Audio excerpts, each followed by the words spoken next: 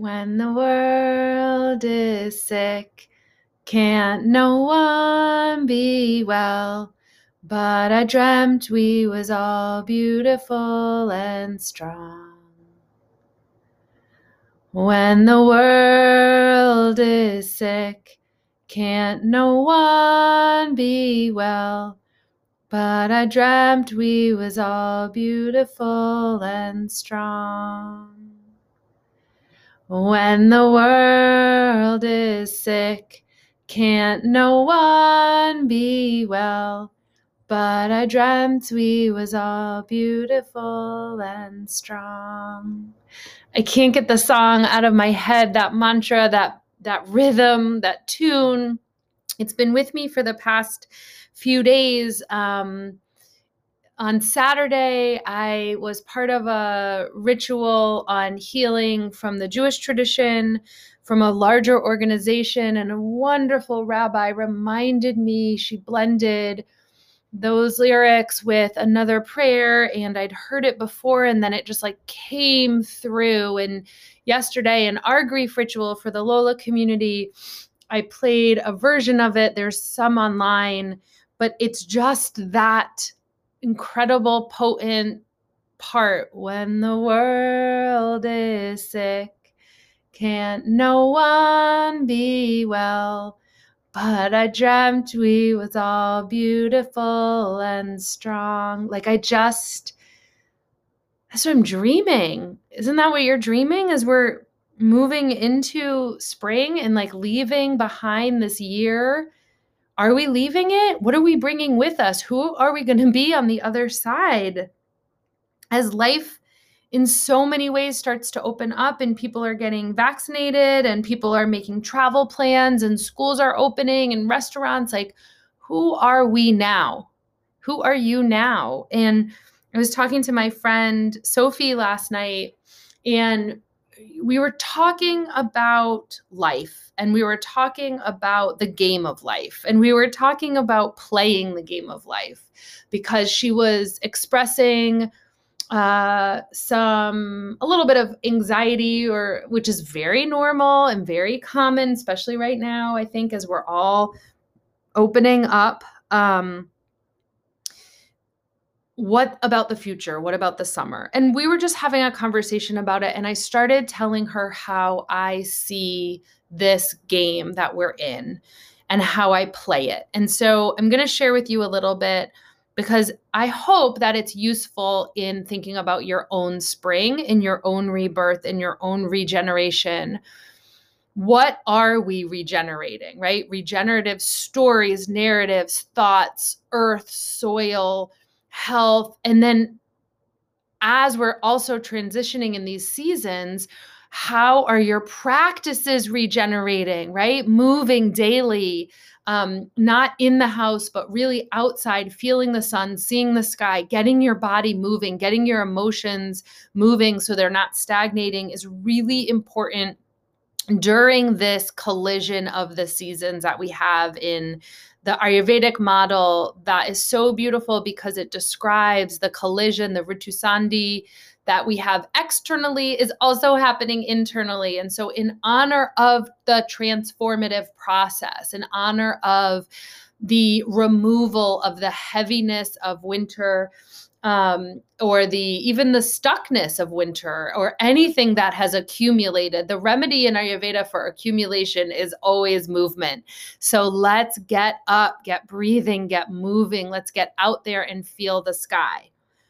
So here is how I see, this is the best visual I can describe on this conversation that I was telling you about earlier. So what I had shared with her around my own future and unknowns and all of the unknowns is, when I look at something online or apply for something or put myself out there, whether it be a job or a community or a connection or a person, for example, someone I want to have on the podcast or something like that, I don't hold to the outcome of it. I don't think this has to happen, or this is the only way, or this is the only thing.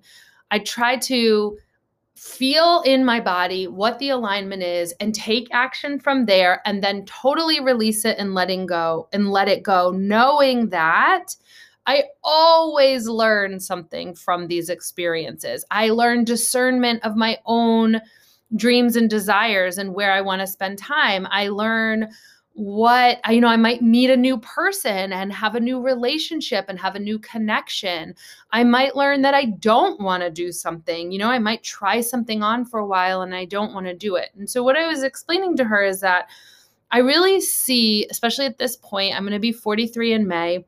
I see the game board, and my game board of my life looks kind of like a mix of like Candyland, Chutes and Ladders, and life, to be honest. And there's like pockets of gold, and there's like blissful nature days and delicious meals and laughs with friends that kind of are like stopping points along the way. And there are times when I may feel like I've got the chute is bringing me back down, or I might get one of those kind of like stop, in life. There's like a point when you actually have to get married, and in the old school board game, and you have to stop there for for a bit and get married and get your presents and go on a honeymoon, they say. And sometimes I feel like I'm on a board, I'm on the piece and I'm not moving, like someone has stopped me. Or I may feel like, oh, I've been here before in one of these mindset areas, especially around money or body, or I don't know, kind of maybe like thinking I should be somewhere I'm not. I don't really have that as much anymore, but I'm just trying to think of things that I used to have. When I think of this game board, I just think like, this is my life. Here it is mapped out. And at the ends of it is that big castle that's in Candyland. And that, to me, that incredible space, that's death. That my game will just keep weaving and winding and having all of these interesting experiences and connections and unknowns and next steps and like all of the amazingness of the game. And then when I get to that castle, whenever that time is, that's my release. Like, that's the game right there. And the big, huge difference that Soph and I were talking about yesterday is no one else is on my board. So I'm actually not playing with anybody. I'm not competing with anybody. Nobody's ahead of me. Nobody's behind me. It's just mine. And that, I think, is what makes it really fun. Now, I want to say that I'm a little hesitant about saying that because it sounds maybe quite selfish, or maybe too individual, or maybe I don't know. I'm not sure what you might think about it, except that I'm aware that I have some like resistance to sharing that because I'm afraid of what others might think, but I'm sharing it anyway to say, once I started seeing life as this game and as these, like putting myself out there for different opportunities, or recording something like this, or creating a new business, or creating something new, or writing, or I don't know, just all of the adventures of life, is like, I realize that there's no right or wrong way. Just like every single time I've played Candyland and Chutes and Ladders and the game of life, that there's no right way. There's just a lot of different ways. And that there are times where you're going to be stuck on one of the pieces for a while. Sometimes it's because of other people. Sometimes it's because of yourself. That in the game of life, I often will have a lot of money and then not a lot of money, and it just kind of flows back and forth. And the more that I see myself in that, and lately, especially the past few years, that version of me, she is like dancing and singing all over the board. And I'm not particularly good at dancing. I'm not particularly good at singing. I love them both. They make me feel alive and connected to that board. And I also notice that I'm able to be there then for other people and on their boards, and I'm able to sing and dance with them, even though they're not like in my game, that we're kind of having these like parallel games and we're enjoying things so much more. Ever since I really started thinking about life in this way and playing this way, I have really deepened a lot of really important relationships, and I've let go of some relationships that didn't feel as interesting and fun and helpful to humanity. And I really want to be connected to people who see purpose and meaning and usefulness in life. And even if that's just through a tree or a candle or making food for your family, like it doesn't have to be this big, huge thing where you're changing everybody all the time, or that's even your mission, but that you're awake enough to realize that at some point, all of us will hit that castle at the end. And what will that road have looked like? What will that path? How sweet will it be? So that's what I've been thinking about a lot as we turn towards spring, as feels like even on the board, there's like different seasons. And it's like how many different times you even go through a spring. So now I'm like, wow, I've been alive, this many springs. And like, that first year I was born in the spring, right before my birthday's in May. So before I was born, I was in my mom's womb at this time, growing.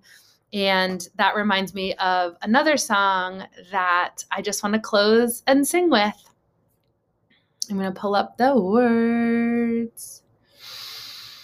Deep breath in, deep breath out for the game of life. Your game of life, whatever it looks like, however it flows.